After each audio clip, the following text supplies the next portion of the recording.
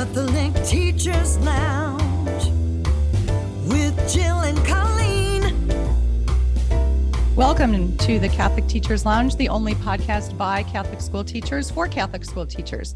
Thank you to Loyola Press for sponsoring us and for you, the teachers, for doing what you do every day. We are so grateful to collaborate with you. My name is Colleen McCoy-Sika, and I am here again today with my friend and colleague, Jill Annabelle. Hi, Jill. Hi, Colleen. So a quick question for you as we get rolling. Thinking about parent-teacher conferences. That's what we're going to talk about today. So we just had them. Yeah, we just had them. Right. It's about that time, right? So that's what's on the brain. So have you been most nervous to go to parent-teacher conferences as a student, as a parent, or as a teacher? Oh, as a teacher, for sure. So as a parent, I don't go. I send my husband because I was the assistant superintendent too. So there's a little bit of pressure there that I wasn't always just wearing teacher, sitting on the parent side of the thing. I also had a leadership role and I didn't want to make the teacher. And it's probably because I was always nervous on parent teacher conference night as a teacher. And I was most nervous. So I think I just anticipate that probably more than the average bear, because I was trying to figure out what to do as a teacher sitting there. And I think it's because I had so many wild card parent teacher conferences. Like you don't see it coming. And suddenly, and these are prayerful moments. Suddenly you have a mom crying about their pending, there's a divorce coming and the kids don't know yet. Or you have, or they, right? Like there was always a wild card. And it was always this moment where you're like, Lord, I'm here to pray with this mom. And I didn't even see this coming. Or, there's more going on in the home than you knew. Or, sometimes it was goofy. You have a student who gets in trouble and then you meet the parents and the parents are also kind of troublemakers. And you're like, oh my goodness, you're just like your parents. Like there's these great moments of just understanding families, but I never knew what to expect. And I think that nervousness of wanting to do it well, I put a lot of pressure on myself. So I was always really exhausted after parent-teacher conferences, but it was because it just always felt like I had a wild card one come at me and it was really hard. So, and as a kid, I did, student-led parent-teacher conferences, but that never really bothered me. And being the mom at the table didn't really bother me. It's just the pressure I put on myself as a teacher would always almost destroy me. Yeah, I think I agree with you. I think in all of those different roles, I think it was as a teacher that was hardest for me. Now, similar to you, so I was assistant superintendent here too. So, but my husband and I would both go. That's good. And we've tried that too. See, but I'm really good. I think I am. I don't know how people perceive me though. So I think I'm definitely really good about taking off the work hat and putting on the mom hat. I'm really very good about that. But, you never know when you walk into a room, particularly with a newer teacher or something, you don't know how you're perceived, I guess. So yeah, you probably already know if your own kids are in trouble, it's coming up in the teacher's lounge. You're not going to be surprised. Probably. If you are a teacher mom, you're not going to wait till the parent teacher conference and sit across from your colleague and drop the bomb. You're probably already talking about it. So, there's that. Yeah, that's true. All right. So the reason why this question comes up today is it's an idea that comes from Jim White, who's the principal at Our Lady of the Lake Catholic School in St. Joseph, Michigan. And he said that he coaches his teachers on how to have an effective conference. I could have used that. I could have used that because you talk about wild cards coming in the door. I remember, Jill, this was so many years ago that I had as a teacher, my first parent teacher conferences. I remember that night like it was yesterday because I think I was a little traumatized by it. I really didn't know what to expect. Can I admit something on the podcast? Yes, so please. I was student teaching.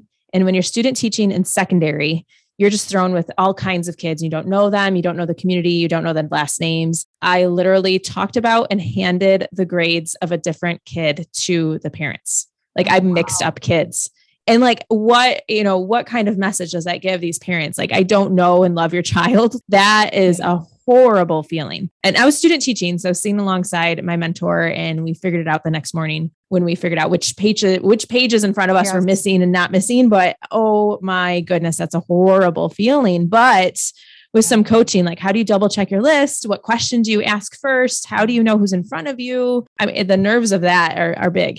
Well, and there are things that could happen, and I'm going to get back to Jim in just a second here because he gives some really practical advice. So we're going to come back to his advice in a minute, but I'm thinking about ways that a school could keep that from happening. And my first year of teaching, I was in public school, my first year of teaching. And, I had 150 to 170 students a day. And so that was really, it's always hard for me to learn new names and to learn people anyway. It's always been hard for me. And so that was definitely hard, but the school didn't have, like, when parents walked in the door to check in, could they get a name tag?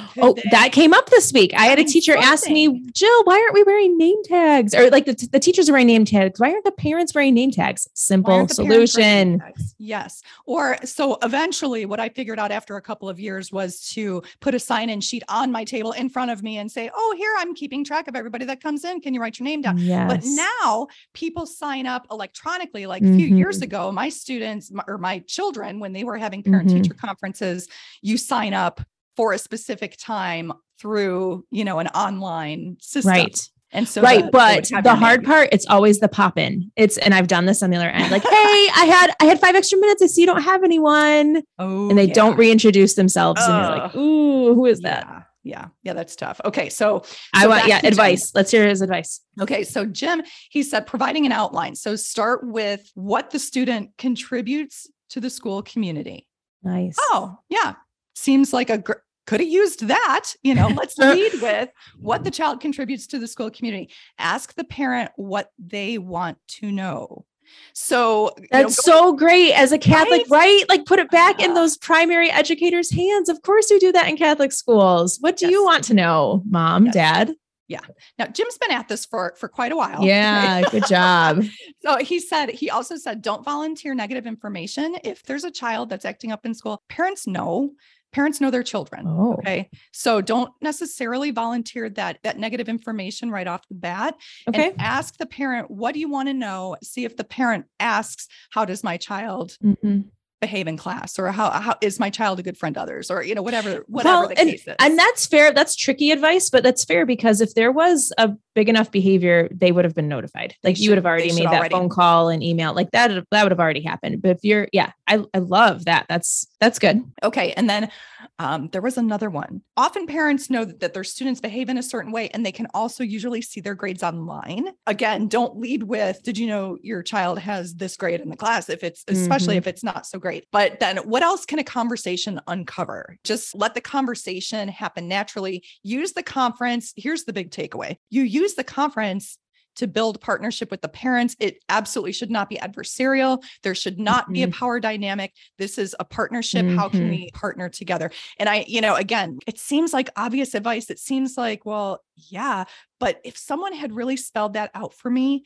before my first few parent-teacher conferences, they would have gone very differently. That partnership is key. I had a night and day difference between how my parent-teacher conferences went when I was a public school teacher and then when I was a Catholic school teacher. And I know this isn't a rah-rah Catholic school podcast, but it is, in fact, that true partnership of saying, what do you desire for your child? What would you like to know? What would you like to know about your child's day, your student's day is much different than how parents on the other side of the table treated me as a public school teacher. It was truly remarkable. And what I was able to do in those conversations are much different too. Like, I'm not going to say, I'm going to pray for your family, or can we say a prayer together, Mom, who's telling me about your divorce? Let's start with a prayer. That sets the tone. Let's begin with a prayer. Yeah.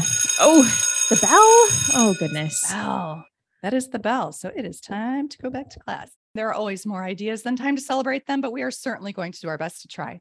We drop episodes 3 days per week throughout the school year, so send us your ideas and share the love with your fellow teachers. Go to CatholicTeachersLounge.com to share that Catholic Teachers Lounge is your haven of hope to exchange ideas and affirm your efforts. We will see you next time.